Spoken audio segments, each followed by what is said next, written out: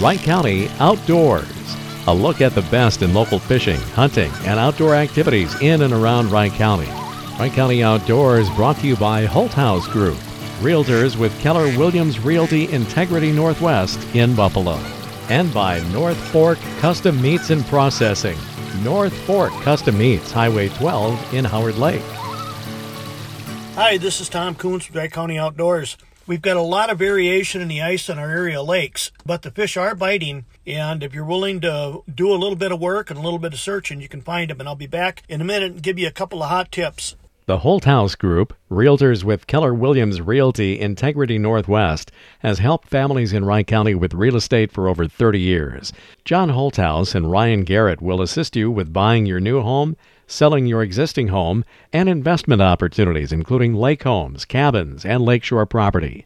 The right place to relax is all about your valuable time. John and Ryan will help with all the legwork while you're busy with kids, careers, or both. Your dream home is just a phone call away. Call John and Ryan at 763-464-2889 to find your perfect escape. North Fork Custom Meats and Processing of Howard Lake has 2 new items in their meat case. Try the all-new dried beef for $11.99 a pound and smoked barbecue ribs for $6.99 per pound. Stop in and give these a try. You can also order your meat and cheese trays, and don't forget their amazing honey barbecue snack stick for your Christmas and New Year's get-togethers. Call Neil or Zach 5 days ahead at 320-543-2285. You can also find them on Facebook. North Fork Custom Meats, Highway 12 in Howard Lake. Hi, this is Tom Coons back with Wright County Outdoors. Right now we have some lakes that are producing really well with ice fishing, some other lakes that are not so hot. The big key is to find fishable ice. The lakes I've checked, there's been a variation from 4 inches to 9 inches on one lake, and that's within a distance of 50 or 60 yards. So if you want to ice fish, the first thing you have to do is make up your mind you're going to walk and drag your stuff with you. Check the ice as you go. It's still iffy in a lot of places, and with the warming weekend we're going to have and over Christmas, I don't think it's going to make much more ice right now. The crappies are biting really well, and the sunfish are biting really well on some lakes.